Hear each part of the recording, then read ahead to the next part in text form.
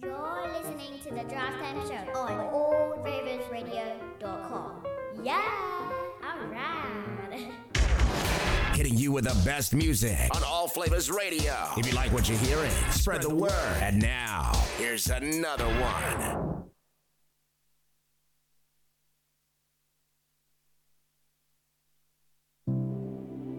If you want to do something extraordinary with your life, stop asking yourself what the least you need to do is, and start asking yourself what's the most you can bear. Humans are capable of truly unbelievable things, but the reality is, the way that we get better is by going through a simple process of adaptation. But what triggers the adaptation is stressors. It's doing things that are difficult. It's pushing yourself into a state of adapt or die. The body wants to conserve energy. So unless you put yourself in a state where the body absolutely feels like to survive, it must adapt, you're never going to change. And that's why only the most elite people end up achieving at the highest level, because they take the time to shape themselves. They put the energy into getting better. They're willing to suffer. They're willing to push through and persevere. But until you're willing to do that, until you're willing to stop asking yourself what you can get away with, and start asking yourself, how far can I go? Just how much am I capable of? And when your fascination becomes that, when you start wondering just how much am I capable of, and every level that you achieve excites you to push harder and go farther and do more and bear more weight, then all of a sudden you really can begin to surpass other people. But it takes that, it takes a total shift of your mindset. You've got to be obsessed with just how far you can go. You have to be obsessed with finding your breaking point and then pushing beyond that. That is how you really begin to take advantage of the adaptation process. That's how you begin to improve. That's how you begin to build your body and build your mind, is to push beyond your comfort zone. That is how you get great. At the end of the day, nobody sat their way to greatness. Nobody sat back and relaxed and became extraordinary. The only people who really achieve, the only way that humans are able to do the extraordinary things that we're able to do, is by going to that breaking point and then beyond. But you have to find something in there that you want that badly. There's no way to just do it. You've got to find something in you that you believe in so much that you're willing to push yourself that hard. So you've got to construct a story about not only who you are, but what you can become. And when that narrative is so compelling that it pushes you forward, then you will have the kind of change that you want in your life. But first, you have to believe that you can do it. You've got to put yourself out there. You've got to grind and work. But to do that, to work that hard, to make those kinds of changes, you've got to be willing to test yourself. You've got to be willing to look inside yourself and find out who you really are. You've got to be willing to stare nakedly at your inadequacies and be willing to push through them. You can't pretend. You've got to really look at your results and see if you're making the progress that you want to make. And that's where a lot of people fail. They lie to themselves. They want to get away with something. They want to see if anybody's looking. But the reality is, the only thing that matters in this life, what do you think about yourself when you're by yourself? There's no campaigning. There's no convincing anybody. There's only the credibility that you've either earned with yourself or not. And the hard truth is that self-worth comes from doing something worthy. It comes from the hard things. It comes from the suffering. It comes from persevering when things get difficult, to know what you want and to stay that course even when everything else is trying to knock you off. So build that thing in your life. Build that belief. Know that you can do it and be willing to go through hell to get to the other side, to get to the person that you were always meant to be. It won't be easy, but it sure as hell is possible.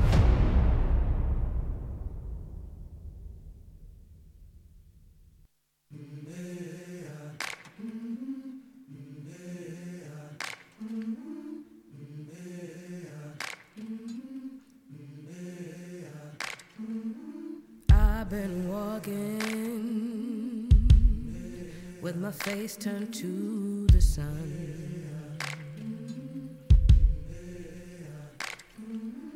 weight on my shoulders, a bullet in my gun.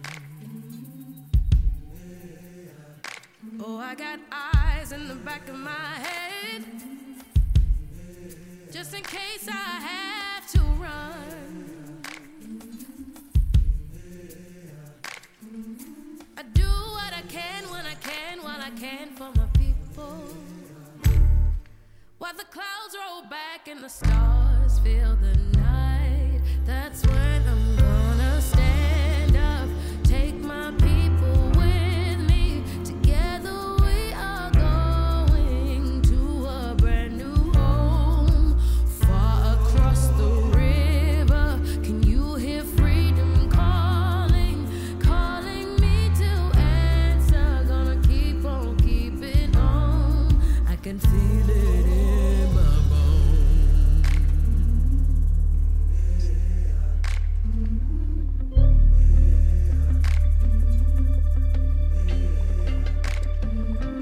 Early in the morning,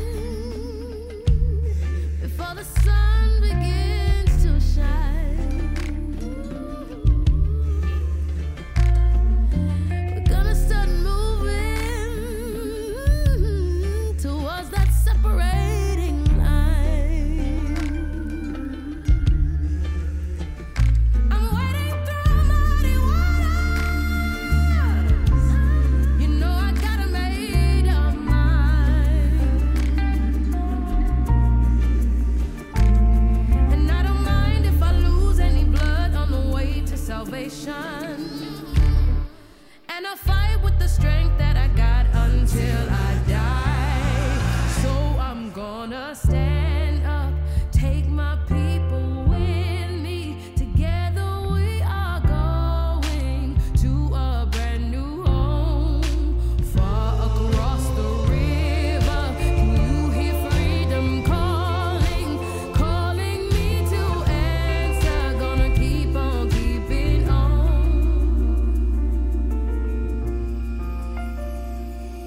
And I know what's around the bend might be hard to face 'cause I'm alone, and I just might fail, but Lord knows I'll try. Shasters fill up the sky. Stand up, take my people with me. Together we are going to a brand new home, far across the river. Can you hear freedom calling, calling me to answer? Gonna keep on keeping on. I'm gonna stand up, take my people with me. Together we are going to a brand new home, far across the river. Do you hear freedom calling, calling me to answer? Gonna keep on keeping on. I'm gonna stand up, take my people with me. Together we are going to a brand new home, far across the river. I hear freedom calling, calling me to answer. Gotta keep on keeping on. I can feel it in my bones. I go to prepare a place for you. I go to prepare Good evening. for you. I go How are you, world? to prepare a place for you. All Flavors chat room, I go to prepare a place for you. worldwide listeners, tuning crew, WhatsApp crew. How are you doing, world? I am Wimbo77. And I am KJB. Good evening, listeners. How are you doing, KJB? I'm fine. Wonderful. Thank It's you very good much to for hear. asking. I'm Good not to too hear. bad. Not too bad at all. Lovely. So how was your day? My day was not too stressful. It was long, but not too stressful. Seeing patients in the community is not always easy in this weather. Well, it was very wet out today. It was wasn't very wet out today, but I made it. I am now sipping a cup of tea and I have 3 Kit Kats on the side. Only small ones though, not big ones. Let's Free get. Kit Kats. Wow. Yes. Okay. And I am on half term, so I had a lot on today. And got quite a bit done, which is great because it's very Productive. hard having a day job and having your own thing going as well. It can get a lot. It can be. But the main thing is, what you're telling me is that you've had a productive day. That's right, very productive. And in line with that, just going on the questions for today, our first question is morality relative to culture? We're going to look into that.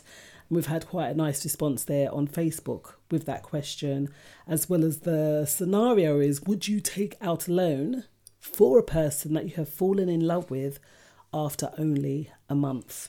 Okay, we're going to delve a little bit deeper into that question and go into your answers there on Facebook to see how you feel about that and whether you would or you would not. So, Kenny, Yes. we will, like I said, look into that in a short while. All right, look into Okay. that into a short while. But Look forward to it. yeah, we're continuing on from last week, and I don't know if you recall that we were looking at Africa Facts. Okay. Facts from Africa, and so just continuing on. So there were 10 mind-blowing facts that we had, and the first one that we covered last week was that Africa is the second largest continent on the earth. Behind.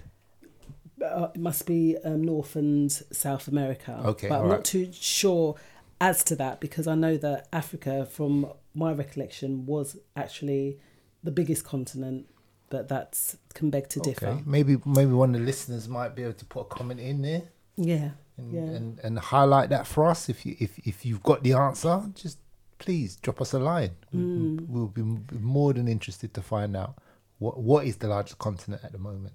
yeah. So and also number 2 was it has between 1,500 to 2,000 languages spoken. It says there's at least 3,000 distinct ethnic groups in Africa, and around 2,000 different languages are spoken, and each of them has different dialects. While Arabic is the language that is most widely spoken in Africa, followed by English and Swahili, French, respectively. It's quite interesting, isn't it? Yeah, because if you think English, you can understand why English, French are there. Because of colonization. Yeah. Swahili would have been the language that was there originally. So, and obviously Arabic is worldwide, Yeah. isn't it? Arabic is spoken worldwide. And that was probably from the groups because there's a large proportion of Africa that are Muslims. I think 2 of the main religions there are Muslim and Christianity, as well as their own religions as well, tribal religions. Yes, Okay. yes. But the fact is that there's 3,000 distinct ethnic groups, that's a lot of people, which again shows that mankind came from Africa, out of Africa. 3,000 distinct ethnic groups. Wow. I don't think there's anywhere in the world that has that. Maybe there is, I don't know. I never really looked into it. But then it says between 1,500 and 2,000 languages are spoken in Africa. That's amazing. That's absolutely amazing. Yeah, it is. It is. Wow.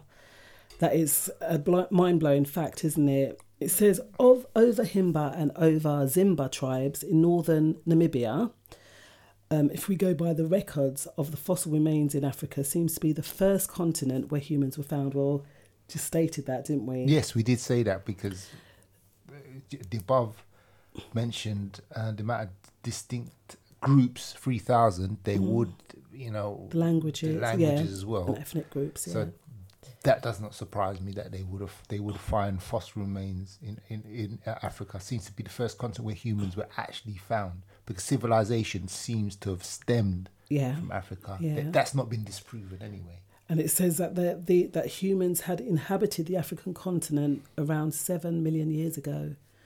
I find it quite interesting how they can go back and through fossils or through rings on trees or through carbon dating, that they can take you back as far as 7 million years. Yeah, it's interesting. Yeah, how accurate these ways of determining how far back a fossil goes would be interesting, because that's something I haven't seen. It's something I've never witnessed. I know I've seen fossils in the museum, don't get me wrong. Yeah. But the way it's dated is something I've never seen before. It's quite It'd amazing. be interesting to see personally Yeah. how they get to those figures. Oh, sorry, how they get to those figures. It also highlights number 3, the third fact, that Africa is the source of the world's longest river. The Nile is the longest river in the world, approximately 4,258 miles. That's 6,853 kilometres long, and passes flowing northward through 11 countries. That's Tanzania, Uganda, Rwanda, Burundi, Republic of Congo, Kenya, Ethiopia, Eritrea, South Sudan, and Egypt. Wow. So that's from the top of Africa all the way down. All the way down, isn't or it? from down all the way up to Egypt. That's the River Nile. That's amazing, isn't it? And the River Nile is one of the most famous rivers in the world. Yeah. One of the most famous. Everyone wants to travel on a cruise on the Nile. That is the ultimate, isn't it? Can you imagine being on the Nile cruising, and like it's kind of, it would be like taking you back. Yeah. Do you understand? It's like going back to a different time. You know, it would be amazing. Anyway, it would be absolutely amazing. And talking of cruises, just to mention, on the 16th of July, All Flavours will be having a boat party. So get your tickets, get them in early. I'll post something into the chat, and we'll give you a little bit more information about that a bit later on. Shouting out all the DJs as well, and we'll give the DJs and the chat room a little shout in a little while. So the next fact is that Africa is home to the world's oldest university. That's interesting too, isn't it? No, you know what? That doesn't surprise me, because when you think 7 million years, fossils, 7 million years, 3,000 different ethnic groups, 2,000 languages, it does not surprise me that it would have the oldest university. And it says it's the oldest existing and continually operational educational institution in the world. And this is the University Corine, Athens of Africa, founded in 859 AD by Fatima al-Fihri in Fez, Morocco, and was originally a madrasa. What is a madrasa? It says the University of Bologna, Italy, was founded in 1088 and is the oldest one in Europe. So I've got to find out what a madrasa is. I think a madrasa is like a kind of mosque. If I recall, because I like to watch those. Islamic religious school. Yeah. I had a feeling I like to watch those documentaries on Egypt, and I recall hearing that as well, seeing the way that they built this place as well, this University of Corine. So it has the longest river, has up to 2,000 languages spoken. It is the second largest African continent. It's the first known civilization. Yeah, first known civilization. It's home to the world's oldest university. And it also says, fact number 5, that the richest man who ever lived is African. Mansa Musa. We know that we covered him on the show, didn't we? Mansa Musa of Mali. And he was considered one of the richest men in history. So the 10th emperor of the Mali Empire.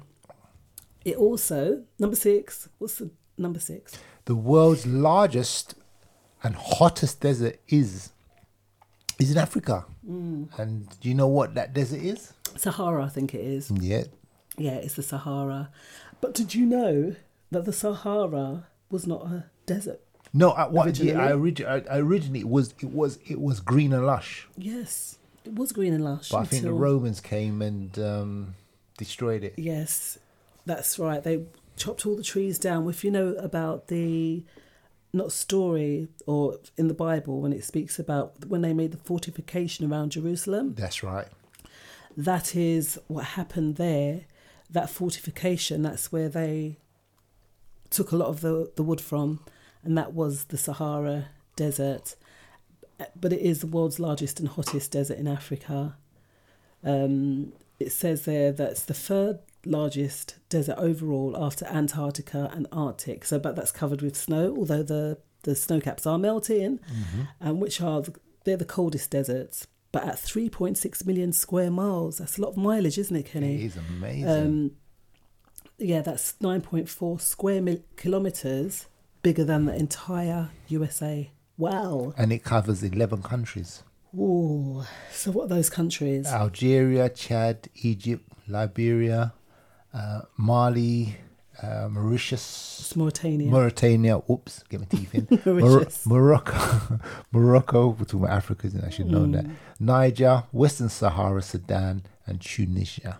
Wow. And we've been there. I didn't know that because they have the cart things, isn't it? They have bikes. the dune buggies. That's The it. dune buggies, which you can use and go for a little ride in the Sahara. So again, one side full of water One side. on the west side, or is that never east side, and one side full of, centrally full of sand, the Sahara Desert.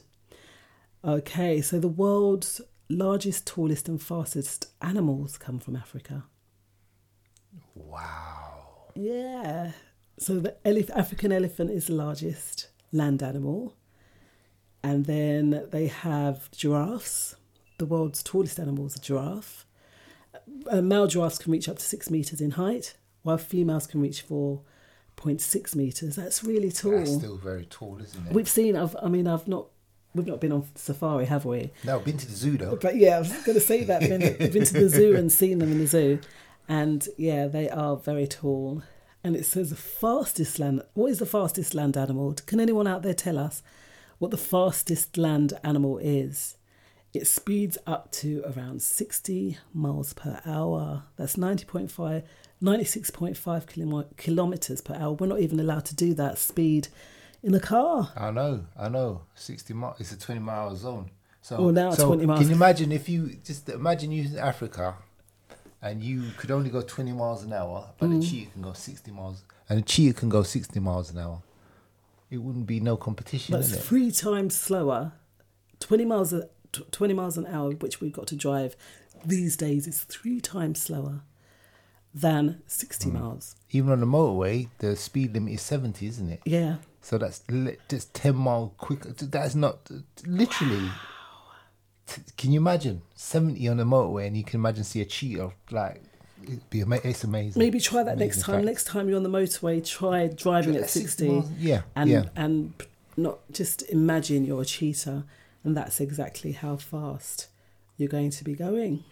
So, Blackcoon's Bridge Bungee, I don't know what that's about. Number 9, it says the world's themed resort hotel is found in Africa. The world's themed resort. Hotel. Wow, and that's Sun City, isn't it? Sun City, I've never heard of it. In South Africa, I've heard of it. I have heard of Sun City. I have heard Okay. it. I have heard of Sun City. Obviously, it's just I've heard it in name only, but I've never gone online to actually check it out and have a look at it. Yeah, in it that says the sense. Paradise of the Lost City, the Palace of the Lost City, is the world's biggest themed resort, and that's located in South Africa. As well as Africa is home to the largest wildlife immigration on Earth. So the Serengeti, Tanzania, hosts the world's largest wildlife migration on Earth, with over 750,000 zebras marching ahead of 1.2 million wildebeest as they cross this amazing landscape. And we know we watch all those. We thank David Attenborough. I grew up with for David. I grew up with taking David us sometimes Attenborough. to these places, because we would never or begin to imagine what it's like, it's a world of wonder. Well, is Africa.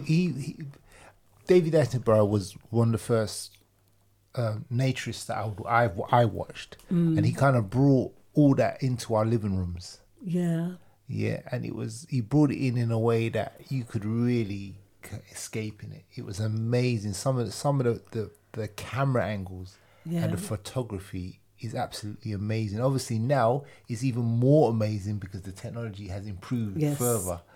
But seeing that mass migration and just watching it, you can only imagine what it'd be like to actually be there live watching that. Seeing that. Amazing, absolutely amazing. And you are right, Chanel. It is the cheetah. The cheetah is the fastest animal on Earth. Can go up to 60 miles an hour. That's a lot faster than what we can drive in London at 20 miles per hour. So just some facts there about Africa. The 10 facts, and I think they're quite amazing facts. Should we just go over them quickly again? Yeah, why not? Let's run them down. Number one. Africa is the second largest continent on the earth. Number two. Number two. Between 1,500 and 2,000 languages are spoken in Africa alone. Yeah, it has the longest river, which is the River Nile. Yeah.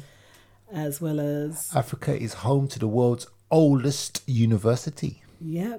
The richest man ever is African, Mansa Musa. And we covered him on the show a little while ago. The world's largest, hottest desert is in Africa, and we know it is the Sahara. Yes, the Sahara is the longest, largest, hottest desert compared to Antarctica and the Arctic, which are cold deserts. Never thought of it like that, but that's what they are. Number 7. The world's largest, tallest and fastest animals come from Africa. Wow. Yeah, so what's the biggest one? The biggest one is a giraffe. No. Biggest land animal. Oh, the biggest land animal has got to be an elephant, isn't it? It was the elephant. The elephant, sorry. At And the 6 tallest? tons. Tallest is the giraffe. Tallest was the giraffe. And the fastest was the cheetah. Well done, Chanel.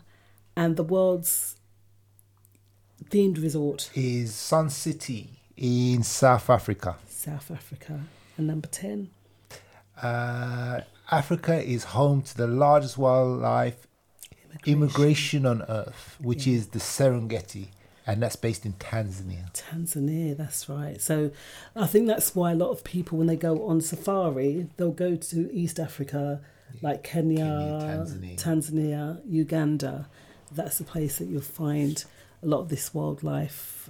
Just imagine, I know when we go to Africa and the monkeys come, I always find that quite fascinating when you're just seeing the monkey just right there, just with its babies just walking past, and that I love that.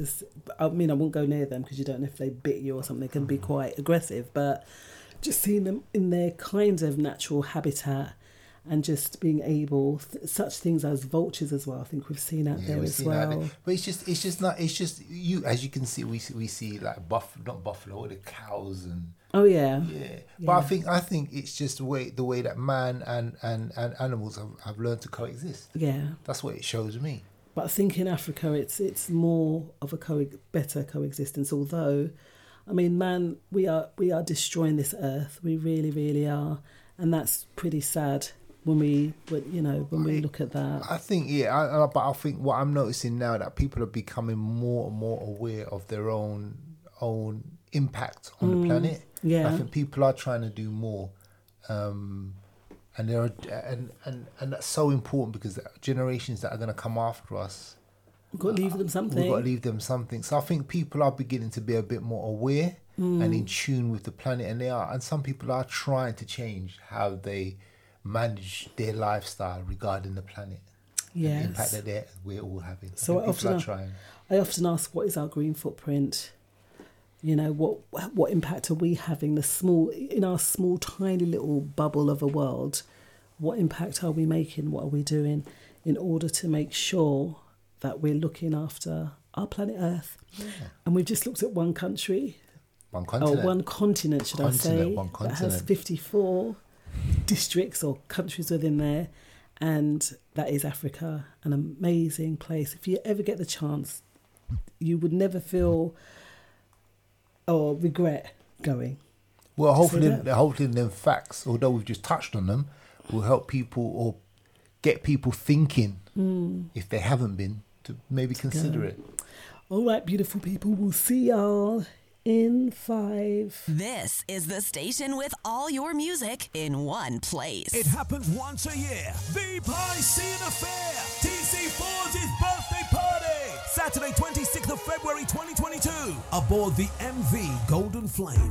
Leaving Temple Pier, 7 p.m. sharp. Arriving back at midnight. Birthday cake and loads of giveaways on the night. Music from A-listed DJs Alan Brando, Swaby Irie, DJ Pepper, Chairman of the Board, DJ Legs, and the Birthday Boy, TC Ford's. Tickets early bird 25, standard 30, VIP £35. Available from shubs.com or eventbrite.co.uk. If it's your birthday, celebrate with us. Call 07511 272 227. Supported by Slam Radio and Discount Cars and Van Rental. Have you ever wondered if you could foster? Not every foster child has the best start in life. And when most people can only see their past, it takes someone like you to see their future. You can change their story. You can be the difference in their life.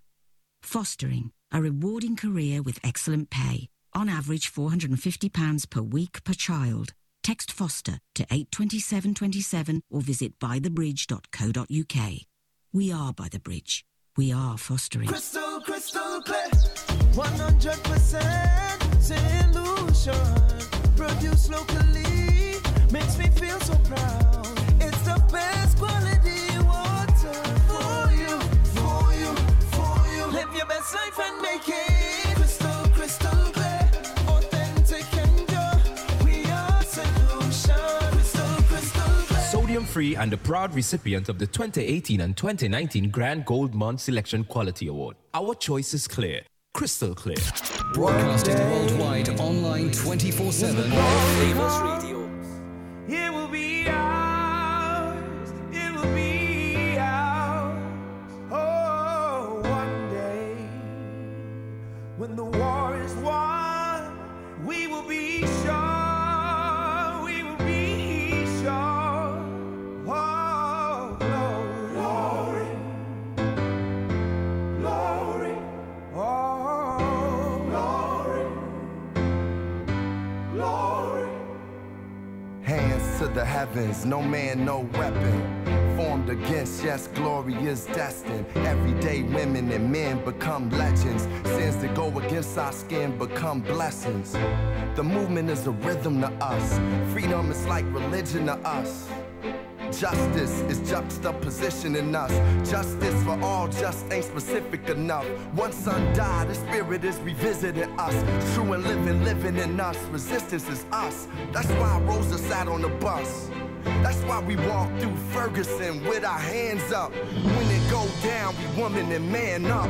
They say stay down, and we stand up. Shots be on the ground, the camera panned up. King pointed to the mountaintop, and we ran up. One day, when the glory comes, it will be ours. It will be ours. Oh, one day. Saying a good evening to the chat room crew. We will be sure. Schnell Taylor. We will be sure. Chrissy, how you doing, Chrissy? Mumra, hope you had a good day. Joy McKay. That rhymed. I was saying a big high five to Mark Filgy. Good stuff last night. Alongside DJ Slim and LJ Original.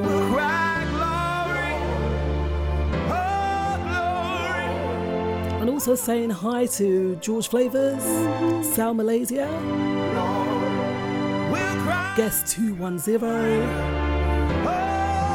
Guest 224, and Guest number 8. Is now for every man, woman, and child. Even Jesus. And we actually have a theme going through the show tonight. With the torch, we gon' run with it now. Can you guess what it is? We done gone hundreds of miles from dark roads, heroes to become a hero. Facing the League of Justice, his power was the people. Enemy is lethal, a king became regal. Saw the face of Jim Crow under a bald ego. The biggest weapon It's to stay peaceful, we sing. Our music is the cuts that we bleed through. Somewhere in the dream we had an epiphany.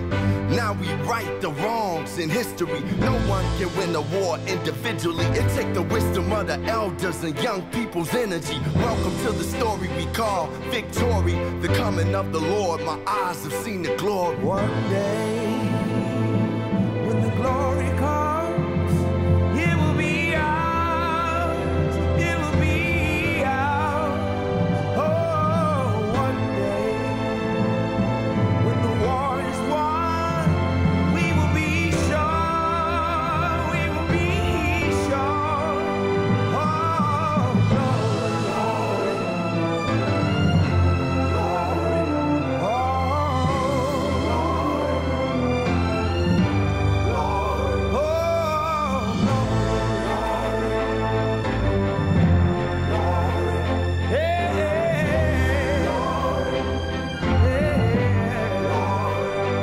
when the war is won,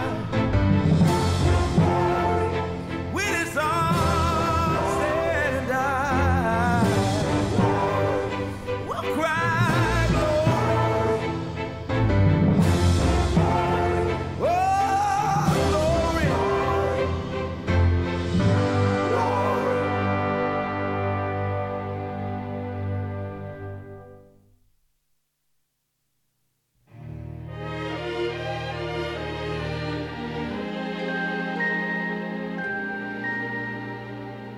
Smile, though your heart is aching.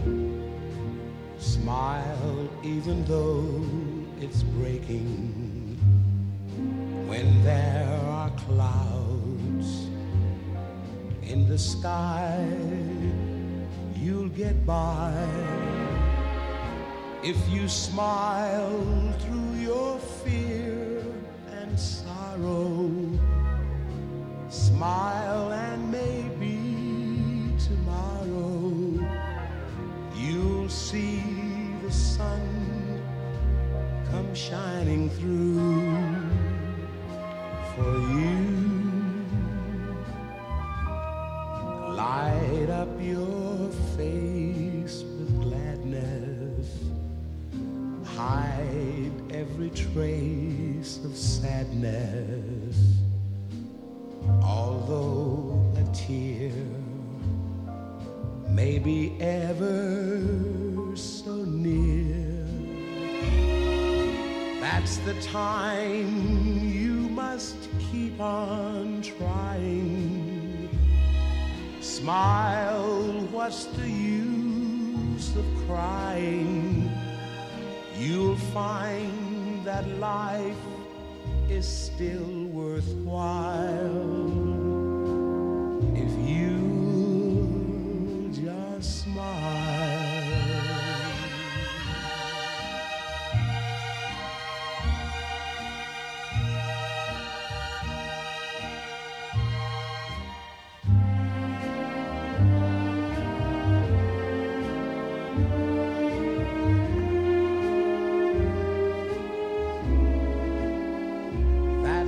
Time you must keep on trying. Smile, what's the use of crying? You'll find that life is still worthwhile if you just smile. Sounds Nat King Cole.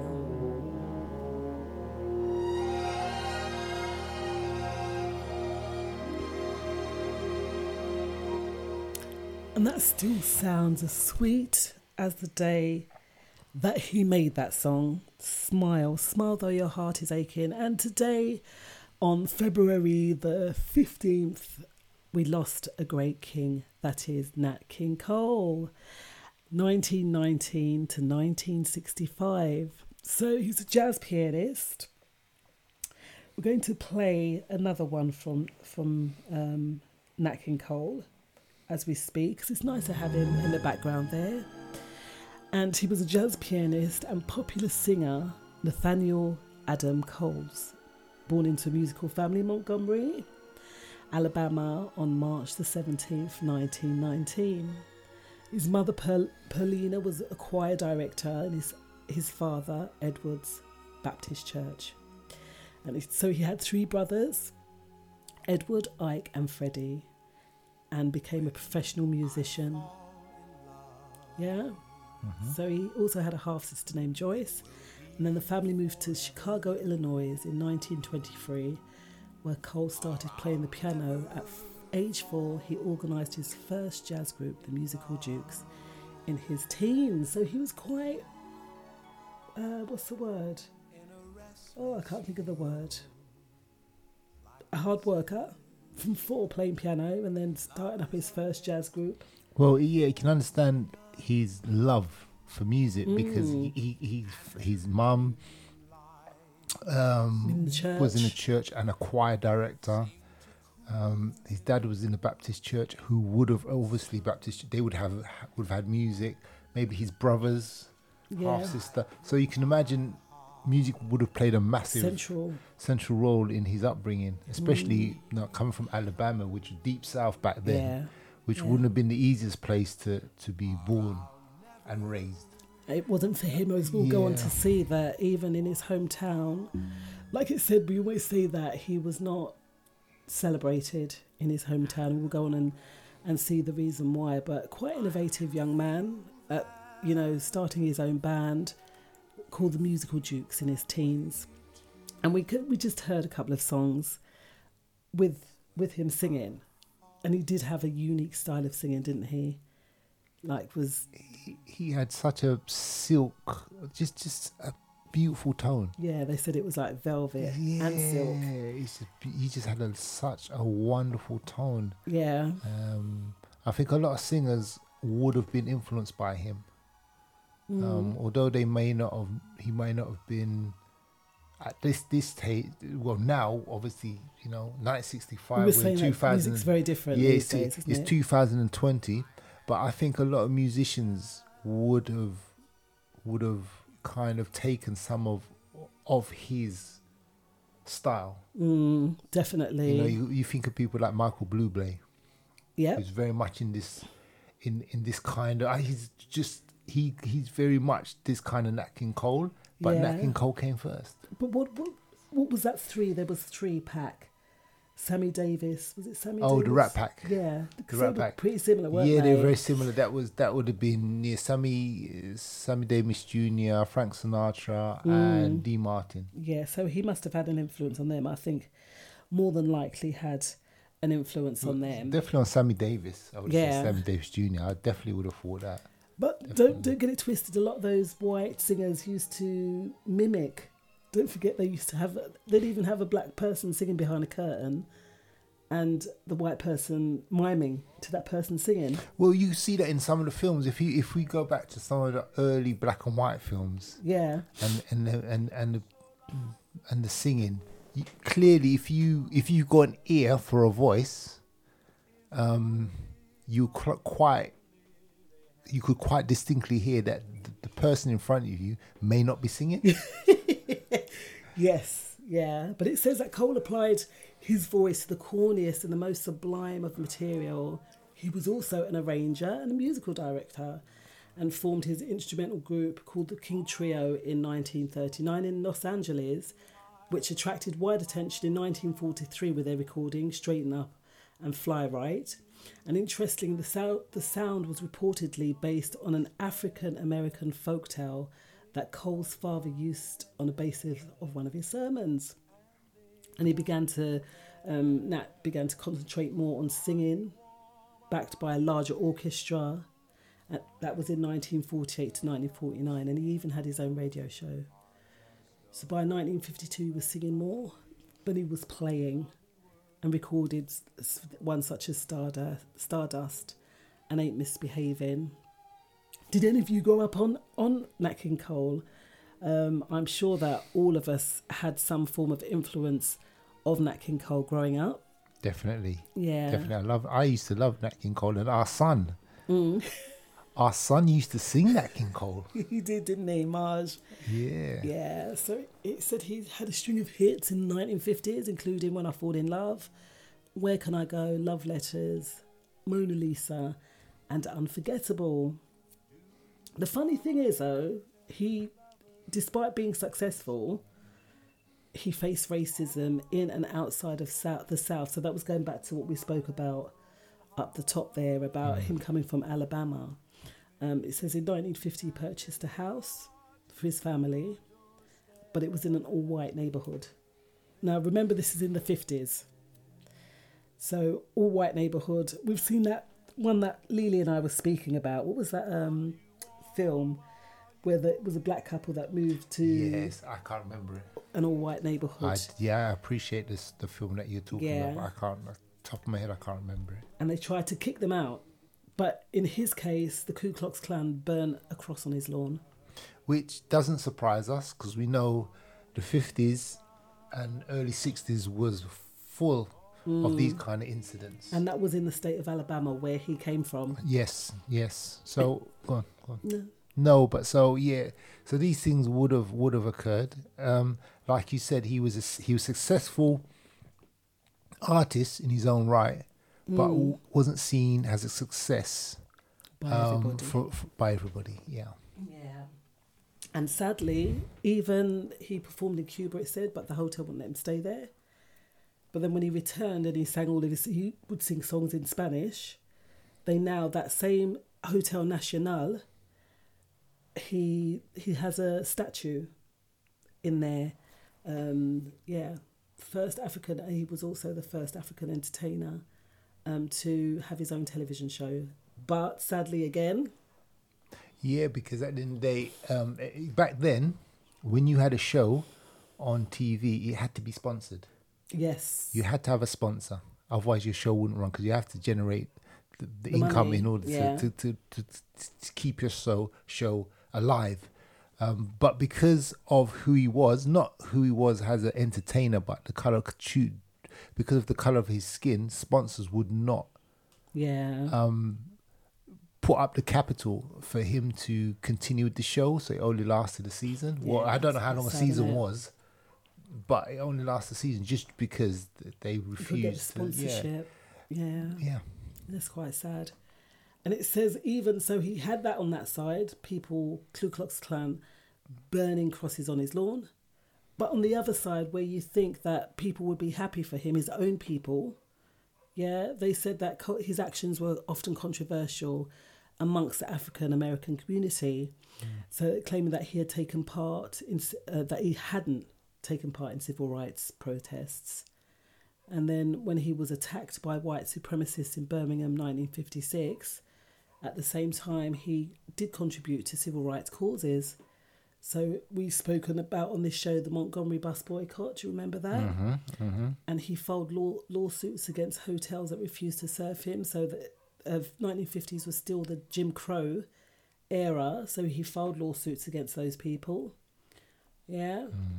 And still audience disturbed his performances disturbed black activists. It disturbed black activists because it was for a Jim Crow audience. It was an all-white audience. Yeah. But that wasn't his fault. No. He at the end of the day, back then, if you were booked to do a show, you had to do the show. Yeah. A bit like Billie Holiday wanting to work Carnegie Hall because she was black. She even sat in front of them and they didn't call her up to sing.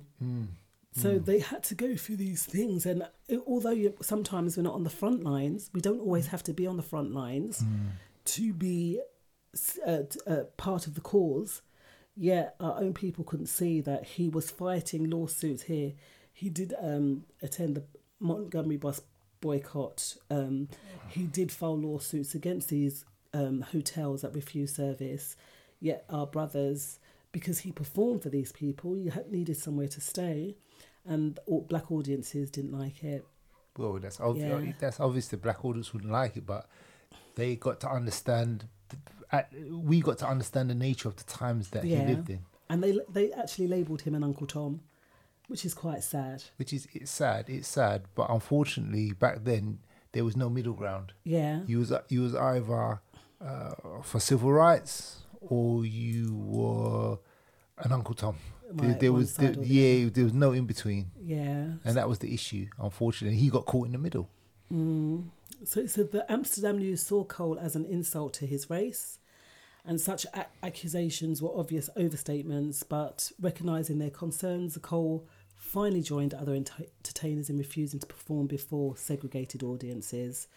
So that, again, he stood up. So we can see that he was on the side of his people, because he did, in the end, refuse to perform before segregated audiences. And it says in 1956 he performed at the Republican National Convention, and in 1960 at the Democratic National Convention. So he also performed in films and stuff as well, didn't he? Yeah, he was in a couple of films. I haven't seen these films. Maybe somebody has. There's one called China Gate in 1957, and Cat Ballou, which I think was a musical in 1965. But someone can correct me if I'm wrong. I think that was a musical anyway. Yeah. He won numerous awards as well. Yeah. Numerous awards. He was he was an avid smoker, which I didn't realize. I didn't know that until and he died of lung cancer in Santa Monica, California, on February 15th, 1965. He was 45 at the time of his death. But I guess back then, the smoking was, when him growing up in the time he did, smoking was always seen as cool. And that's what the name of the brand of cigarettes was, Cool.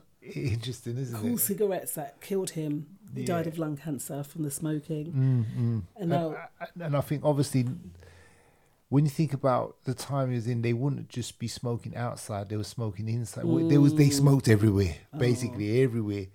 So you can imagine secondhand smoke plus heat smoking on top of that. Yeah, you can. And that's a funny thing. I remember back in, it was 90s, and when I used to do venues, and this was before the trumpet player that died of cancer. Oh, Michael Ball.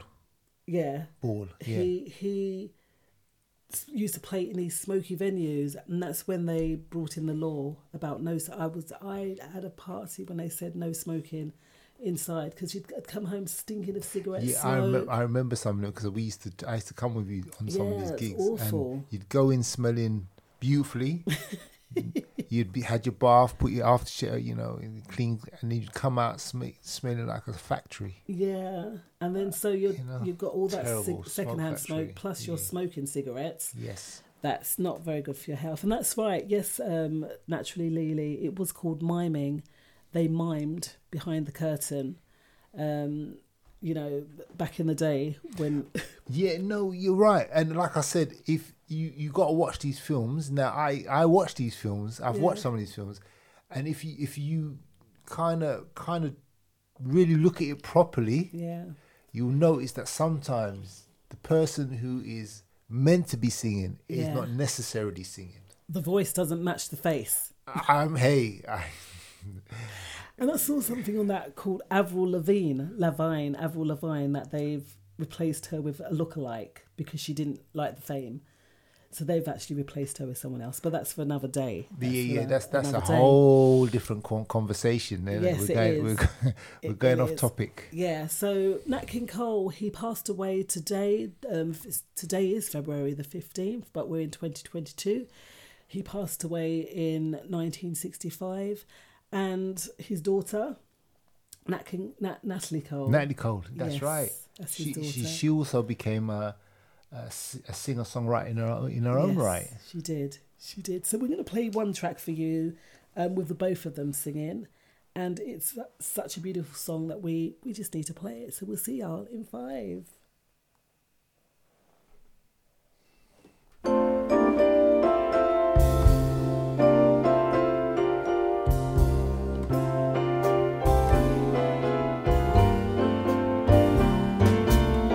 Unforgettable, that's what you are. Unforgettable, though near or far.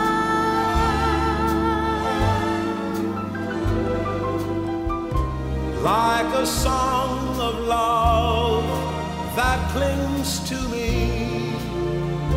How the thought of you does things to me.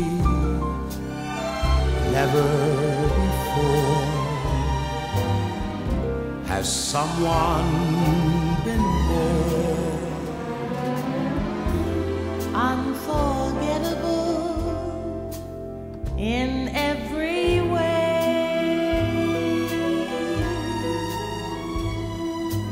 and forevermore. and forevermore. That's how you'll stay. That's how you'll stay. That's why, darling, it's incredible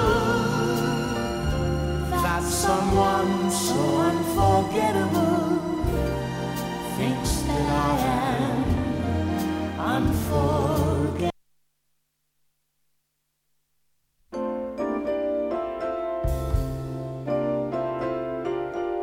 Yes, you know when it's good, you got to take it back. And that's a rewind Unforgettable. for Marjack. That's what you are.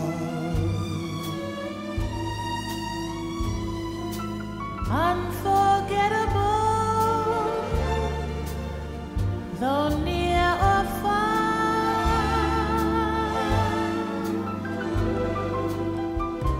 like a song of love that clings to me. How the thought of you does things to me. Never before has someone been more Unforgettable in every way,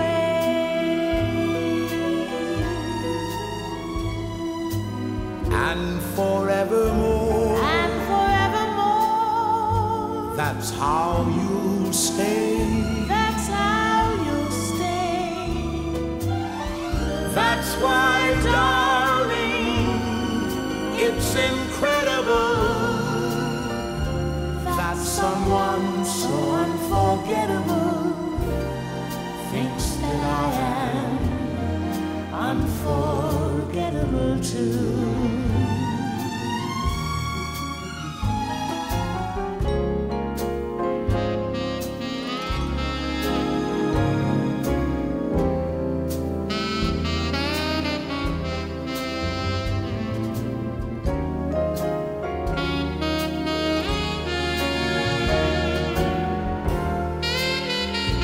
Saying good evening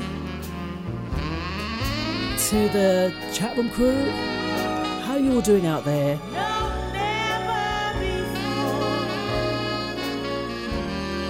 Has someone Chanel Taylor, Chrissy,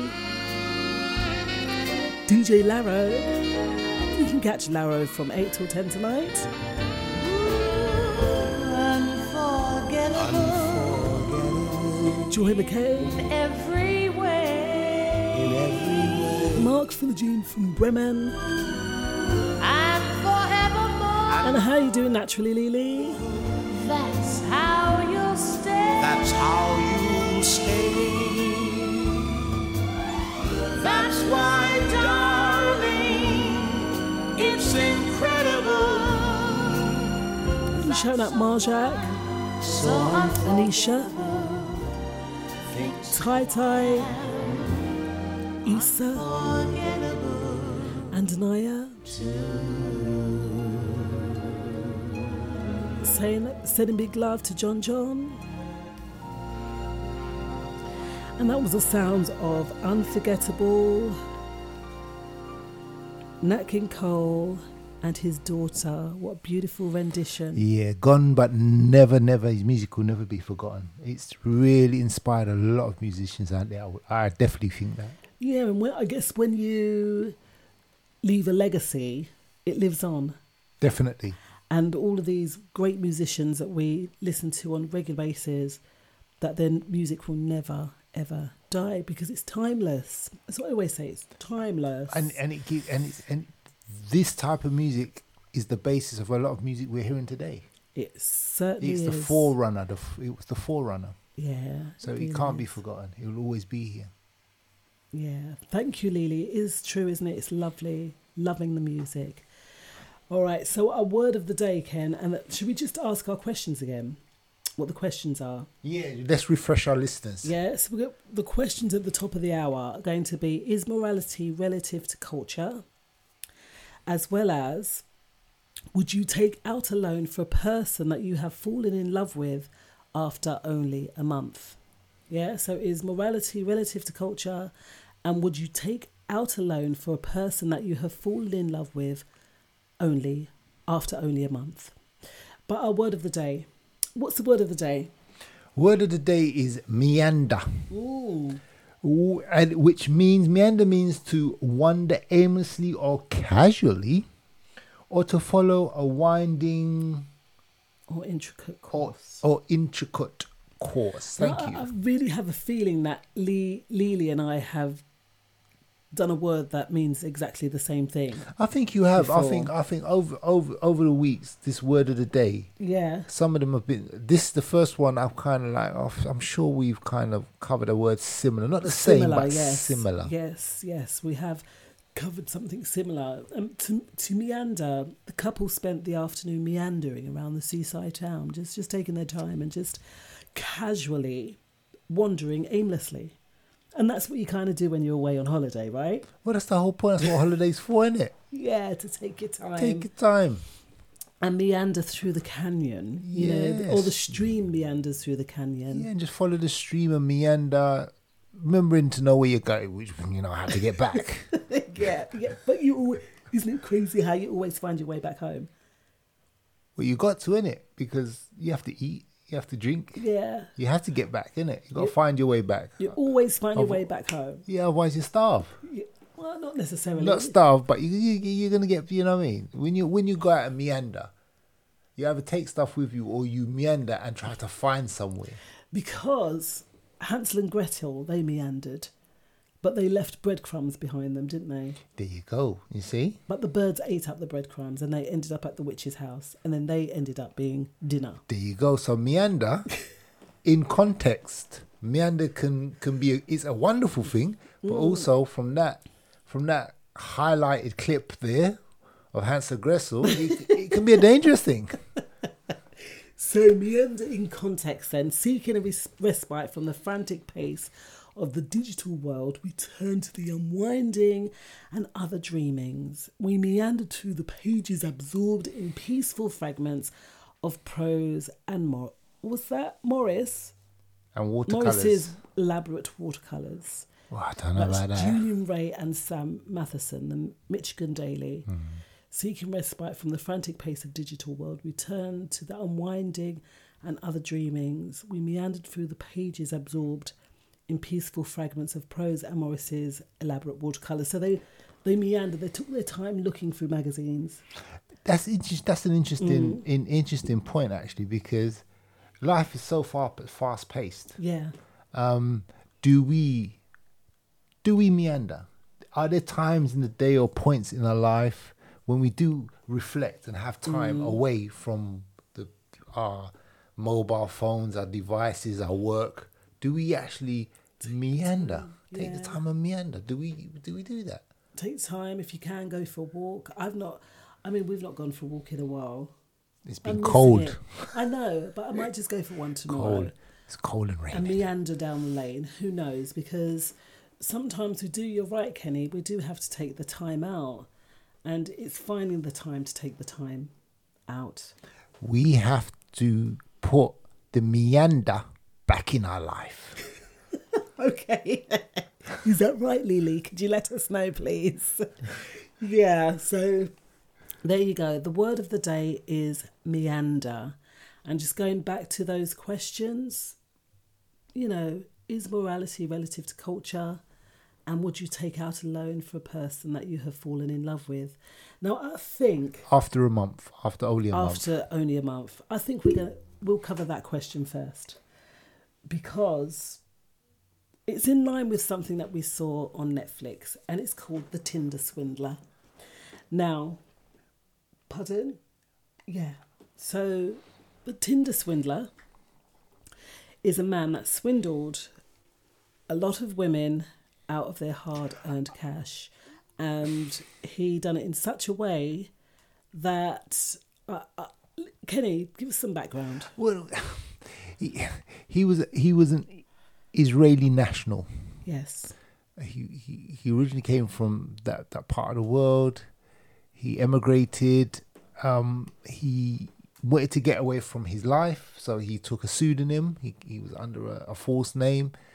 And what he did, he began his career forging checks, stealing checks, got caught, decided to make a run for it, and he used a pseudonym. He came onto a different name, and he used that name to then go on a dating website, which is called Tinder. A lot of people would know it. After he went on Tinder, what he then decided to do was meet up with eligible single females. Yeah. And what he then did, he would basically get them into his confidence. Yeah. We can say that. Can I just say there, by expressing that he was a billionaire and had a billionaire lifestyle. Yes. And he would post pictures. He would post he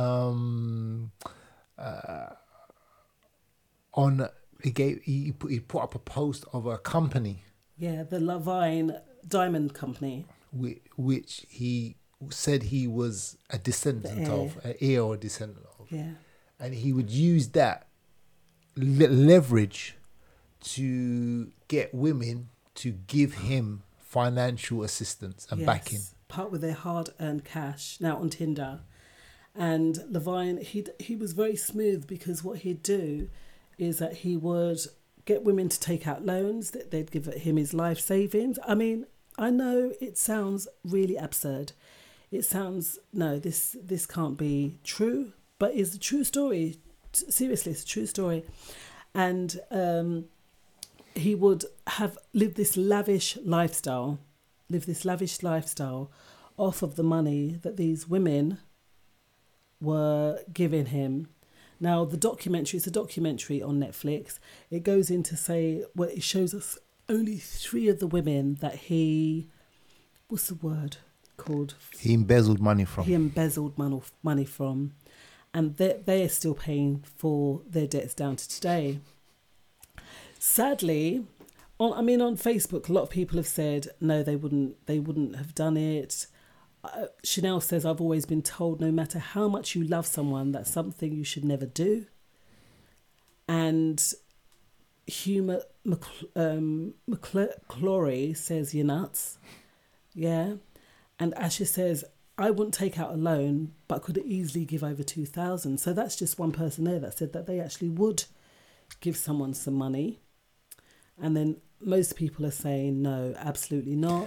But in defense of these women, he did show them a lifestyle that they had not seen before. Yeah. And so they were taken in by the pretense of that lifestyle, because he would whisk them off in his private jet. He would whisk them off in a chauffeur-driven car. Best hotels. So they were unaware how he was paying for these things, but they just assumed that he was who he said he was. Yeah. So one of the women, literally after a month of knowing this guy, basically gave him cash. Yeah. So she first off she got and the sad thing is that he got her to take out, because he'd say is, oh, I've got people after me and I need this money, but don't worry, I'm good. I will give it back to you by the end of the week, or so forth. So she took out an American Express card, for instance, in her name, and basically sent that to him, and he maxed it out. Then she took out loans. I think it was about 3 million. Was it 3 million that he embezzled from her? Not from her, but from all of the women put together. 10 million. 10 million. 10 million pounds. 10 million euros, I think it was. 10 million euros. Because it was European and it's Scandinavian. So, but some of them lived in London. Yeah, some of them. So it was about 10 million. 10 million. So yeah, it was, guys, you got to check it out. The Tinder Swindler. I kid you not. It's like Chanel says, some people have sense to say no. And a lot of people in the Facebook chat have said no. But what are your thoughts on it? Give us a call, 07895 134 713. That's 07895 134 713. Does love make you dumb? And you're just ready to hand over your hard-earned cash? I don't think love makes you dumb. I think love can make you do things that you wouldn't ordinarily do. Yeah. Because you're not thinking logically, you're thinking emotionally. Yeah, and that's, do you know what I mean? That's how he got them, because there was one woman that she wasn't even in love with him, but he'd won her confidence to the point of being her friend. And she took her life savings, 30,000 that she had saved. That she'd saved, and gave it to him. Plus, she took a loan on top of that. That was £30,000 that she was going to buy a house with. Yeah. But she went and give him the money. And a lot of these women are still paying back the money that they've loaned from the bank. Yeah, but if you get the opportunity to watch the documentary, we seriously encourage you to watch it. So it gives you a better idea of the situations that these women were facing. But he was promising them a lifestyle, not just a lifestyle, but he was encouraging them by saying, I do love you. I want to set up home with you. I want to have a family. So it was giving them a sense of security. Yeah. And basically it was drawing them in to a relationship of trust. Yeah. Once he had their trust, he was able to manipulate them in order to get those kind of... He bamboozled them. Yeah, it's trust, isn't it? It's trust. He was able to get that trust, which is the most important thing. Once you got a person's trust, it allows you then to manipulate the person. Do you think so? Yes. Because I'm sorry, whether someone's got my trust or not, no one's gonna. That's you though. Know, that's you. Yeah, like red flags. Come on, there must have been red flags. I mean, on the first date, can I just say this? Like on the first, the woman. So remember, it's on Tinder. She met him on Tinder. So she'd sent out, liked his post, like apparently you like or you don't like. She liked his post, so straight away, he liked her back, and then he said within a space of an hour, he says, "Oh, can I meet you?" Within the space of the hour, they was having tea at the Four Seasons in London, and then he whisked her away. He said, "Oh, listen, come with me. Come, I'm going to whatever country he was going to." And he literally paid for her ticket.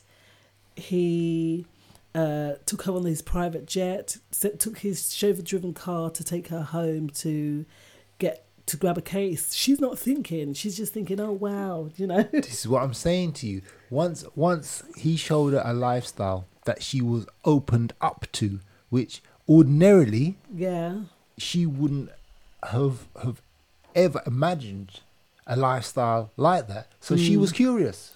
So once that curiosity was raised, it then became an element of trust.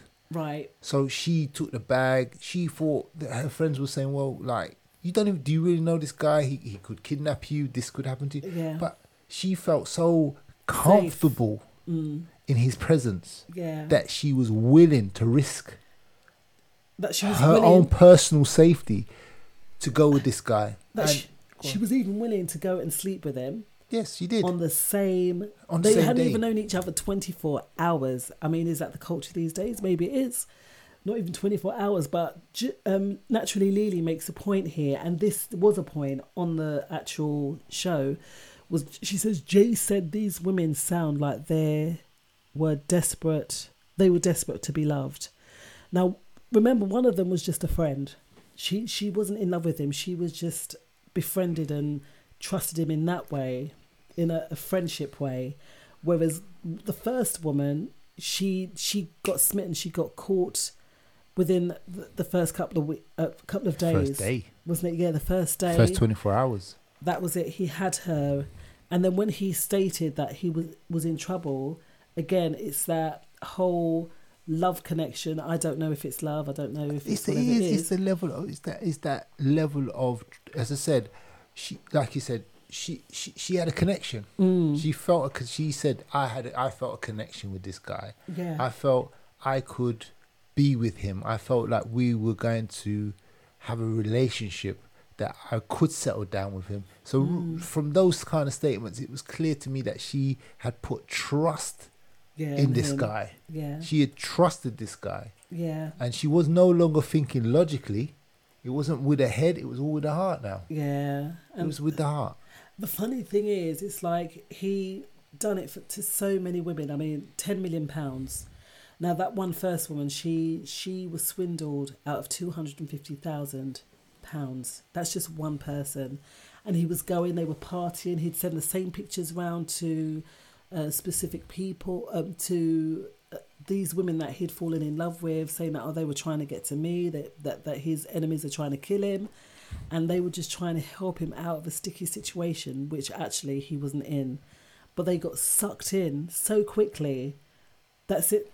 I mean, all, if not just bar one comment on Facebook, there's only one person that says that they wouldn't take a loan out, but they could easily give over 2,000 in that time. So that's still giving out the money, isn't it? It goes to show, but it also goes to show how vulnerable. Because these women were educated women. Yeah. They were educated women. Some of them had their own business. They had degrees. Some of them were in city finance. Yeah. Some of them were in major companies. So they weren't fools. So obviously it wasn't anything that they felt they couldn't get out of, but they chose to stay in it. Well, Steve Salvari says, nope, I don't understand how people give thousands of pounds to someone they've fallen in love with online, but have never met. Complete bonkers. But but they say love is blind. Tinder swindler's shown us that it can be done. But the thing is, these women expressed that they had a strong connection with him. You know, one of them talked about, I thought I was in love. She thought she was actually in a relationship. Yeah. The other woman, although she was a friend, she thought they thought they were tight. I mean, proper good friends. On it together. Yeah. So it's interesting to hear how they saw the relationship. How they saw the relationship. And the relationship was completely out of context. For us looking in, we thought this is totally off the scale. They are not reflecting reasonable, sensible people. But they were reasonable. But they were reasonable, sensible. You know what I mean? They came across educated. The way they conducted the interviews, they were calm. They were collected. They were thoughtful with what they said, but. There were points where they were in tears, though, innit? Yeah, there was, but so that shows that it wasn't. It was an emotional decision. They all made emotional decisions. Yeah. It was all emotion. So it'd be interesting to understand how people view this question, because it was all emotion. But until you watch the actual documentary, you would have a clearer understanding from your own perspective what it was. Naturally, Lily says you can a few connections, but don't connect your pocket to his bank account. He has private jet. He could sell that. The thing is, he didn't have a private jet. He gave the impression. None of it was his. Because and DiCarlo says they were chasing the lavish life. The thing is, they were the ones that were forking out for it, DiCarlo, and in the end, there was one woman that he was dating while all these other women he was dating at the same time. And she cottoned on to what he was doing, and he had run out of money by this point. He didn't have no one else to turn to. She was funny. And it was hilarious but because... But it was interesting. I'm not sorry, I didn't mean to cut you, but it was interesting. Even she had given him money. She had given him money, but she anyway. We're not going to give out any spoilers here because let them we'd watch like it. for you to go. And Please have a watch look, it. Please but watch it's it. What she done with his Gucci clothes, because he was, again, all of his he from head to toe he would wear designer outfits. Unbelievable, right? Designer outfits, and they were proper designer outfits. But go and have a look and see what she did in order to claw back some of her money. DiCarlo says if he never showed money, they wouldn't have been interested. That's an interesting point, because initially, that's what he showed them. He showed them the lifestyle. Yes, he did show them the lifestyle. So that was the hook. Yeah. That was the hook. Yeah. It was the lifestyle. Yeah. I'm not sure if it was like a ring of people that were involved in what he was doing. Oh, I'm not sure. And the thing is, guys, chasing the money, honey. I hear you, DiCarlo, yeah. Yeah, they chased it, but the thing is, I know it sounds like they were chasing it, but they were actually giving it to him. That was the weird thing. They were looking at a lifestyle that they felt they could become accustomed to, that he would be paying for, but they were paying for it. The funny thing is, no one ever said, why don't you go to your father for the money? No one ever said to him, not one of those women said to him, you need to call your dad will get you out of this. Not one of them. And that's very true, yeah. Wags, it falls into the same category, footballers' wives syndrome. Is it a syndrome? I didn't know that. Giving to get back. Okay, so they thought that although that he's won, they've won his trust, they'll win they would win his trust back by giving them the money. Oh, so you're trying to say because he had won their trust, they felt they would then get his trust. It would be like a two-way street. Yeah, it's an exchange, isn't it? An exchange. And again, that word comes up again. Trust. Yeah, and the thing is, because he showed them that billionaire lifestyle, that's what it was. They thought he was good for it. He was good for it. I'm good for it. I'm good for it. That's what he kept telling them. I'm good for it. I'll give it back to you. I'm good for it. Don't worry. Everything is good. Yeah. So there you go, beautiful people. Would you give out your money? Well, the majority of you have said no, and we never really looked at it from this point, DiCarlo. So thank you for bringing that up, and as well as Joanne, thank you. And I think the women were desperate for love. I mean, they were on Tinder. Not saying that everyone on Tinder is desperate for love, but they just got sucked right in. Because it's interesting, they're on Tinder, so they would have seen hundreds and thousands of men. But yet, because of the pictures they saw of him in the way he was living his lifestyle, they swiped right. Yes, swipe right. They swiped right. And guess what, guys? Sadly, so the long and short of it, he did get arrested, got taken back. And the sad and short of it is that he did serve some time, but he's back out there on the streets. And he's back on Tinder. He's back on Tinder too, all right? So his name was what? David Levine or something like that? Yeah, but he might have changed it. He could have changed his name, but please, if you're thinking of looking for love... Swipe left. If you swipe left. Swipe left. Swipe left, because, you know, these women... They thought they loved him. Women get bombarded from men on date apps. Women get really? Why do they get bombarded from men on date apps? Because, like this guy. Okay. They think that because, as I said, men are logical, women are emotional. Yeah. So if you can get the right kind hook, of woman, yeah, the right angle, yeah. The right angle. Men will chase, but if the men chasing get the right angle, yeah, you're hooked. You're hooked. Wow. As we saw by that documentary. And as DiCarlo said, men chase, and women get caught. I guess now, in more predicaments than one. Yes, and I noticed with that. When they were swiping on Tinder, I noticed it was all men. There wasn't a lot of women on there. I'm sure there is. There possibly is. But I think there's more women in the world than there are men. Yeah, so. But it's finding the right one. Okay, guys? Yeah, please don't find a Tinder swindler, please. And the thing is, he's just one. That could be one in so many. And don't just give over your money. Never, never, never, unless, even if you're married, take out a loan for somebody, because these women are still paying it back. And as DeCarlo says, yeah, women need to feel wanted. Women do need to feel wanted.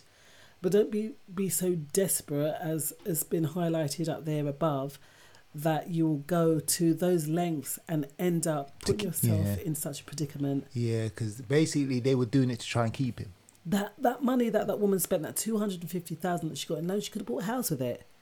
She'd be fine. She's still paying it back. Exactly, and got nothing to show for it. Nothing to show for it. Nothing to show for it. But so you got to be careful. It's not about, you shouldn't be going those lengths to keep a man. No way. If you're having to go those lengths to keep a man, you got to think whether this man is really, really worth it. Yeah, and not taking out loans and stuff like that. No, where's the value there?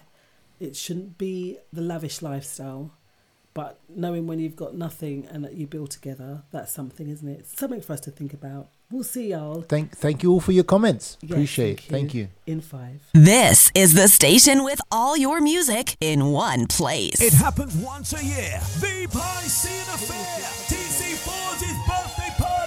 Saturday, 26th of February 2022. Aboard the MV Golden Flames. Leaving Temple Pier, 7 p.m. sharp. Arriving back at midnight. Birthday cake and loads of giveaways on the night. Music from A-listed DJs Alan Brando, Swaby Irie, DJ Pepper, Chairman of the Board DJ Legs, and the birthday boy TC Fords. Tickets early bird 25, standard 30, VIP £35. Available from shubs.com or eventbrite.co.uk. If it's your birthday, celebrate with us. Call 07511 272 227. Supported by Slam Radio and Discount Cars and Van Rental. Have you ever wondered if you could foster? Not every foster child has the best start in life. And when most people can only see their past, it takes someone like you to see their future. You can change their story. You can be the difference in their life. Fostering, a rewarding career with excellent pay. On average, £450 per week per child. Text foster to 82727 or visit bythebridge.co.uk. We are By the Bridge. We are fostering. Crystal clear, 100% solution. Produced locally, makes me feel so proud. It's the best quality water for you. Live your best life and make it crystal clear, authentic and pure. We are solution. Crystal clear. Sodium free and the proud recipient of the 2018 and 2019 Grand Gold Mond Selection Quality Award. Our choice is clear. Crystal clear. Broadcasting worldwide, online 24/7.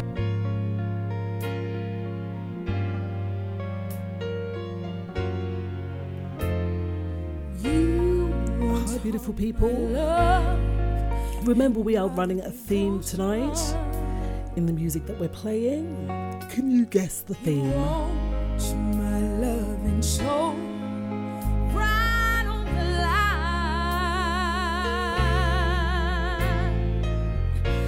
I have no doubt that I could love you forever. The only trouble is you really don't have the time. You've got one night.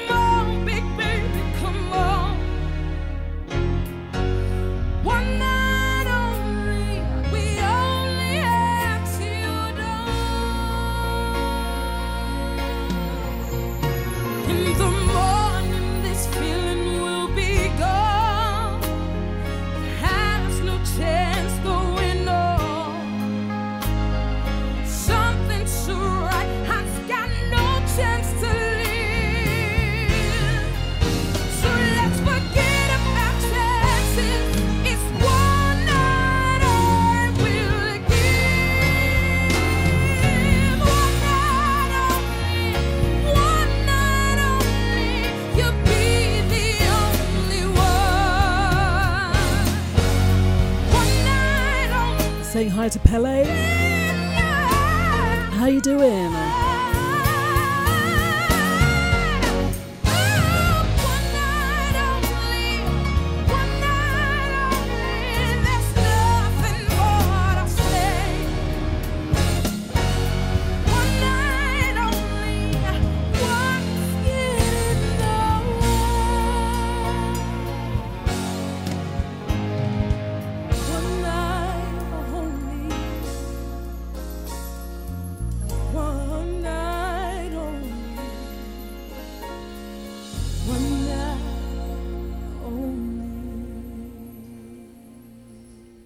Jennifer Hudson, and I don't know if you know where that song came from, but this is the theme that we're running throughout the show tonight. Can you guess the theme?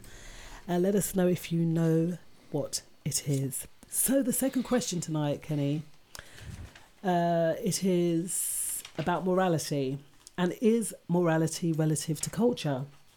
What would you say? I think definitely, I think it is, because when you look at the cultures that I like, some of the cultures I've been exposed to, like we've got Judaism, Stanford Hill. Yeah. Yeah. Excuse me. Morality is important to them. They have their customs and cultures, like circumcision, doing the bar mitzvah. Do you know what I mean? There's things within their culture that they do. Yeah. That morally they choose to do because it has always been part of their culture.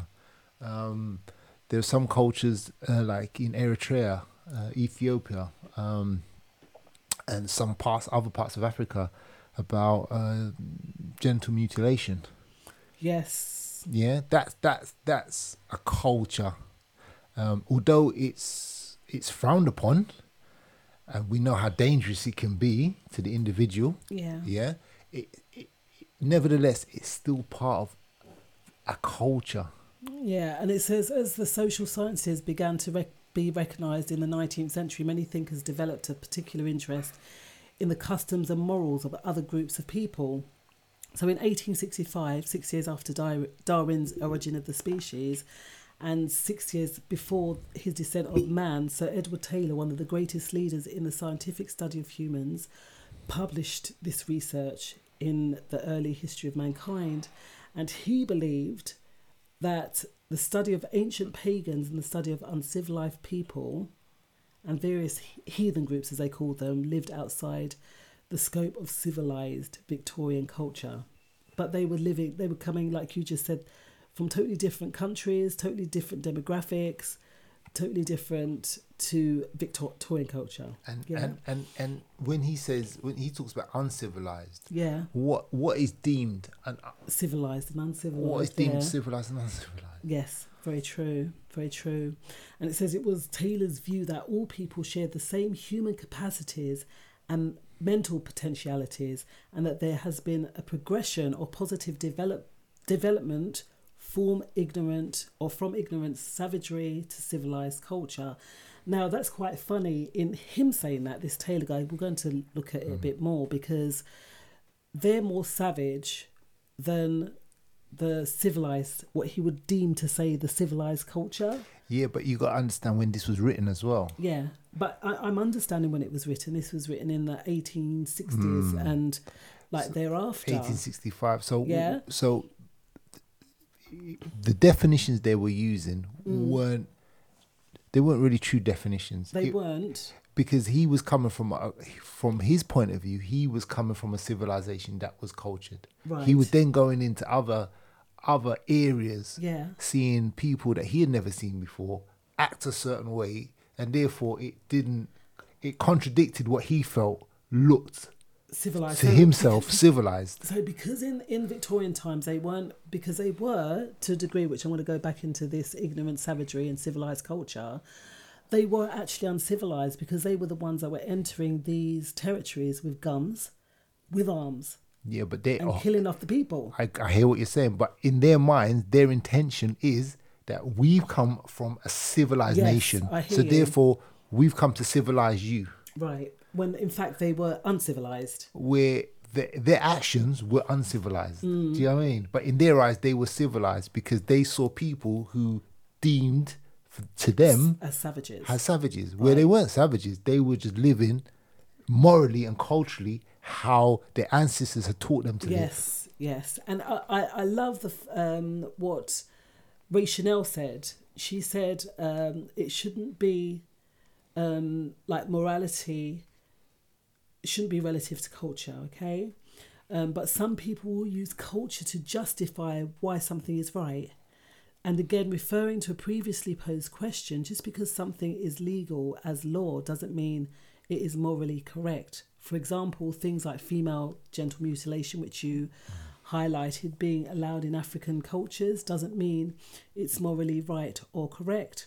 Or people being able to marry and breed minors from as young as 12 legally in some other cultures. There is a lot that doesn't sit right, even though cultures are okay with these certain acts. There's so much more, but just a brief example, really. So you can two really great examples. Fantastic examples. Yeah. Yeah, we brought. Another example is marriage. Right. You know, in some cultures, they can have multiple wives. Yeah. As long as they can look after that wife in a way that the other wife's being looked after, they're allowed to take on that responsibility in some cultures. But then if you come here with your multiple wives, say, and you wanted to be a Christian man that leads maybe in some organisations, then you'd have to let go of the others and only have one wife. But see, again, we're talking about a Western way of looking at it. Yes. In their culture or their civilization, morally, Yes. it's fine. Because Yeah. if it wasn't fine, it wouldn't be okay. Yeah. You know, they would try and put just like genital mutilation, trying to put stop to it. Can't do it. That's never the case. Culture. It's so ingrained in some of the cultures that taking on another wife is seen as not a problem as long as he can look after that wife in the way he looks after the other wife. Yeah, and Roxanne Jones here makes a point. She says men seem to have full control over women here in Ghana. So Roxanne's in Ghana, and there are cases where the women can't do anything she wants, not even go for a walk without her husband or see her friends. They say that the wife's friend should only be her husband and she belongs at home and isn't allowed to go to bars or drink or smoke. The man says he's protecting her, she just lives in his shadow, no freedom. So that's another form of culture versus morality. Is morality relative to culture? Well, in some cases, some women would not put up with that in this country. We say no, but in this country, that's still happening. It does because happen, in some cultures, morally, the woman stays at home. The woman stays at home, cleans, cooks, look after the family. The man supposedly is meant to go out to work, but we know in some instances the man still goes out to work, but still doesn't really look after his family. But the wife is still obligated to do what she has to do. Yeah. Because morally, she knows that's right. Culturally, he knows what he should be doing, but if you're living in a Western society, culturally, even though you come from another country, your mindset can change. Yeah, and this is it, isn't it? So should we then, if that's the case, when it comes to morality being relative to culture, just live within our framework of what we know and not bother about things such as that we've spoken of here, outside of our culture, things outside of what we're not used to? Do we have a right to go in and change how people do things?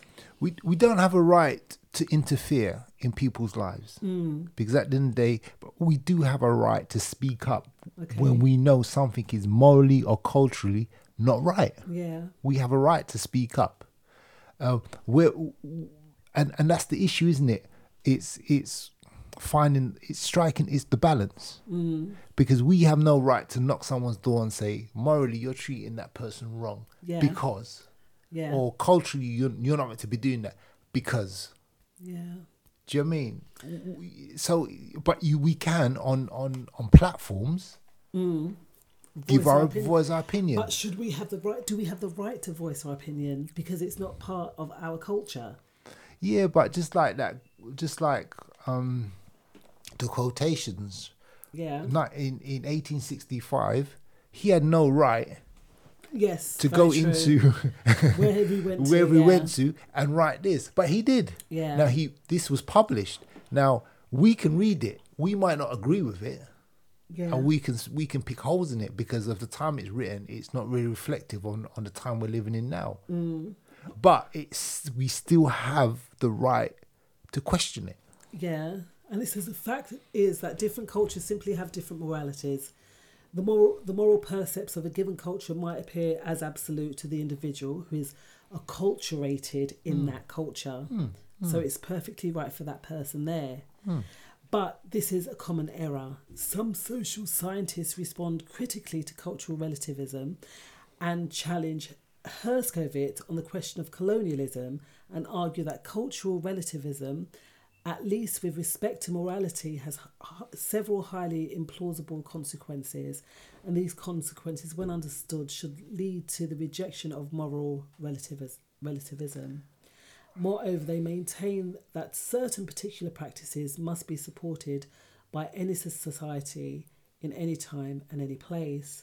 So they're saying that the culture that someone's coming from, i.e. the cultures where they marry 12-year-old children to these old men, that's their culture and you've got to leave them with it. We can have an opinion on it. This is what I'm saying. We can have an opinion on it, and we can throw up our arms and we can go on social media and they can have TV programs and we can highlight it. Yeah. But do we have a right to them to go into that country and try and push for them to change the law and change the habits that have been going on for generations? Yes. Yeah, I hear you. So you've got to weigh up. Got to weigh up. I agree with you. It's not right. But for everyone that every 12 or 13-year-old you save. Yeah, there's still hundreds more that are left. Do you know what I mean? Yeah. Do you know what I mean? Yes. And he talked about what colonialism? Colonialism playing a part. Get my teeth in. And that did play a massive part because most of the naturalized world was colonized. Yeah. And it was colonized by the French, the Spanish, the English. So the British. So and so, like you said, they came over and they brought over their way of thinking that these people have to be civilized. And you do see it, like when we travel to Africa, for instance. There you go. When we first started going there, it's over 12 years ago, they wore their traditional dress, but it's been a very slow change in their mentality and their thinking. I mean, you could never get alcohol out on the road. There was never an off license or anything like that when we first went there. But the last time we went, they had started introducing these things when Gambians are very bad drinkers. They really can't hold their liquor. And so they've introduced their culture because that is part of their culture. Which is what I'm trying to say. Yeah. And uprooted the natural or the civilization's culture right from underneath. But this has been going on for thousands of years. This is not new. This is not new. You had all these colonial countries coming in to India, Africa, Asia, South America, bringing in this civilization. Yeah. And like you said, they've left their mark. They have left their mark. But there's still some old cultural, moral things that these civilizations are still adhering to. But because we don't agree with it, coming from where we come from, we deem it's wrong. Yeah. And some of it is wrong. Some of it is wrong, and I, correct me if I'm talking out of turn. But some of the cultural things we see are moral things are wrong. But we have to accept that these things have been in that particular civilization for thousands of years, for generations, and it will continue regardless of whether we like it or not. Right? We have no say in what these people do. I think you got to have a say. because we're talking about some things that are not acceptable. So we should still have a say, and there should be organizations, which they are, trying their best to educate people, trying to change the way they think. There's nothing wrong with that. Yeah. But that's all you can do. You can't forcibly make changes. That's the only way you can make change. Yeah. In some of these cultures. And so, well, even within the West Indian culture, we see things changing. We see things, before our eyes. When you say change, down. what do you mean by that? Just like I was saying, I can't remember who I was saying it to. Like before, in this country, for instance, you could go into white household. You remember, like, are you coming out, Johnny? Are you coming out? Kojo, his sketch, and where the West Indian parent would say, "You're not going out nowhere." And the white child would say would cuss off the parents. We used to see white children cussing off their parents, but that's something now that we see even in West Indian households. That was something. Yeah, but we're talking about generational changes. That's one generation changing from another generation, changing from another generation. So we're getting further and further away from our culture. Yes. I'm not saying that's a bad thing, because some of our culture wasn't exactly brilliant. You know what I mean? In what? But like beating and all that stuff. Getting beating. Yeah. And taking my pocket money. And things like but there are certain things that I'm sure a lot of listeners would have grown up in that they didn't particularly like. Growing up as a child, and they wouldn't want to do the same thing to their child. So that's do you know what I mean? There's some things that they would want to change, but we are getting further and further away from culturally from what our generations used to do. We're trying to keep up some things, but some things just being lost. Are being lost. Yeah. Maybe the listeners have their own opinion. Maybe they want to. What are your thoughts out there, what listeners? What are your thoughts? Let us know. Please let us know. Let us know. But we have actually come very, very close to the end of the evening. Wow, thoroughly enjoyed it. Thank you for having me. Hopefully, naturally, Lily will be back in the hot seat next week. Nope, this is my seat now. Is it your seat? You guys can keep. I'm only joking. I'm only joking. Naturally, Lily. You can have it back next week. Yeah. You're more than welcome to come back. We missed you. We did miss you. So I found like Sam Cooke, a quote from Sam Cooke. And it's from his song, "A Change Is Gonna Come." We've just been talking about change. Is it change in a positive way? Is it change in a negative way? I'm not too sure. But it highlights there, it's been a long time coming, but I know a change is gonna come. A change is gonna come. It's the song on the album, Ain't That Good News, in 1964. The song was partly modelled on Bob Dylan's Blowing in the Wind and assumed almost anthemic importance during the rise of Black consciousness or the Black consciousness movement. Among the artists who recorded it were Prince Buster and most famously Otis Redding, who dedicated the song to Cooke in concert. So change. I always say this, we've got to be the change that we want to see.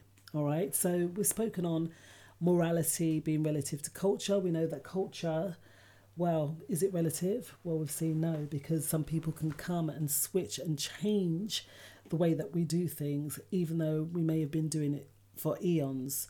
We've seen that when the British colonisers went into so many different countries and changed the views of people. We've also looked at, would you take out a loan for a person that you've fallen in love with after only a month? Well, the wisest thing is just to hold on to your hard-earned cash, and I'm sure they will. This guy, he's still running around doing what he's doing. He's calling himself a businessman now. I hope he's earning his money honestly. I mean, he got let out of prison after a very small spell in there, but there are a lot of these Dave Levines around. Ken, you wanted to say something? Yeah, all I'm going to say is don't let your heart rule your head. Yeah. And it's very hard when you love someone, you think that they're in trouble, that they're having issues or problems. We have to stick by morals in the sense of, if it's a man as well, if it's a man, that we can help some people out, but if it's a constant, I mean, he asked a woman, first for a card, then for a loan, and he kept telling her to go and get loans out. I mean, you've got to use some form of sense to know when you need to stop. Yeah. Ray Chanel said West Indian parents majority of the time can't comprehend or accept change. That's very true. But is that the older generation of West Indian parent? Because now there's a new generation of UK black citizens that didn't like the way that our parents did things. So we changed it. We changed in some ways, Cam. Yeah, I'm just saying, I understand what Chanel's, because basically, like you said, one generation did one thing, and then there's a massive swing to change, but there's no middle ground. You got to take some of the cultural things that you grew up with and bring them with you. Don't mean you can discard them. What you might have to do is just make changes to them. Yeah. And just make it better. Yeah. Just try and make it better, but try and discarding the things that my generation, for myself, I can't speak for myself, grew up with. There's some things that I would never get rid of, because I think those things help me, and all I'm doing is changing it, because I know my kids are not me. Yeah. And they're living in a different time, a different space. Same with my grandchildren. Very different times. They're going to be growing up in a different time. So what you do, you just take it and just you jig it a bit. Okay. But still trying to implement some of it. Yeah. Yeah. In but the best way possible. A much more loving way. And Chanel says, but I'm talking born and bred West Indian, not being born in the UK and having a West Indian background. Yeah, that's what I mean. Okay, so maybe what if you're Jamaican parents or St. Lucian parents, Dominican, I'm not too whatever, sure, Dominican parents, I don't know, coming from that, because again we only know UK kind of standards to that degree. Well, I know, because my mum came from Dominica, so I know exactly what she knows, and I understand what she's talking about. Yeah. And that's what I'm saying, that I grew up with that kind of discipline. All I did was bring that, but just adapt it slightly, because I can't treat them, because they don't understand culturally the same as I would understand culturally, because they're growing up in a different time, generation, time. And even like the next generation after us, we still instill certain things. You still instill certain things. But my mum was quite liberal in some degrees, but quite really stern in other. But that's good. Ways, but that's good because no, in the sense that when you in the sense that you implement some of that in your own life, you take what you want out of that and implement it. Yeah. This is what I'm trying to say. Like my mum, there's some things I didn't agree with, but there's some things she did, and like her work ethic. Yeah. She always worked. Yeah. Always worked. She never took nothing off nobody. She was always. And that's not a bad thing. That's not a bad thing. So there's some things I'm just talking about. Is that pertaining to culture? Or is that just that's the West Indian? No, West Indian culture is like that.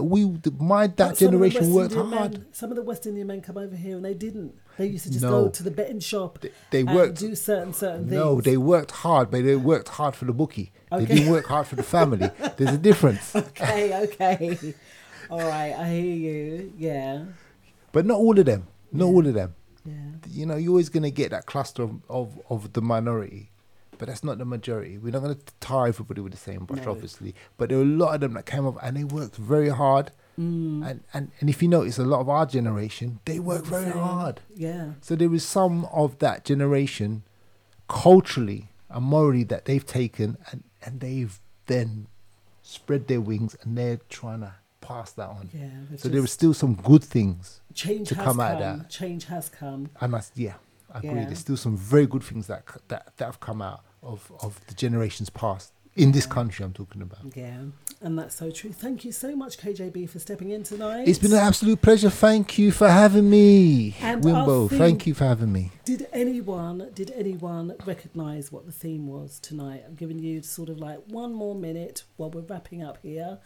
I'm shouting out to all the DJs, George Flavors, DJ Slim, Mark Philogene, DJ Laro. You can catch Laro from 8 till 10 tonight with his Vibe Show, as well as Darnell and Charlie Muir tomorrow. Charlie's on from 7 till 9 and Darnell the Therapist from 9 until 11. Also, not forgetting, please to check the schedule, because we have a DJ going live every single night, DJ 2 or 3 or 4 going live every single night. So check out the schedule on the allflavorsradio.com website, and just shouting out as well, all the new DJs that have jumped on board, and thanking George Flavours again for this platform. Please don't forget as well, beautiful people, that we will be having a boat party on the 16th of July. So please put that in your books, put that in your diaries and say we're going. Tickets are very cheap.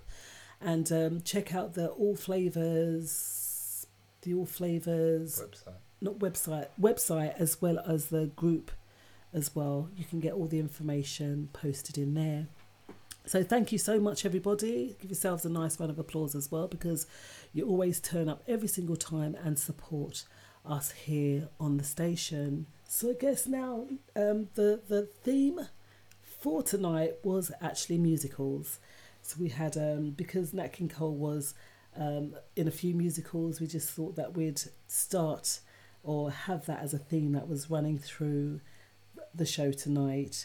So I hope you've enjoyed it. And please, we've got left to say, I guess, is we'll see y'all on the other side. Good night. Care, Good night. everybody. Take care.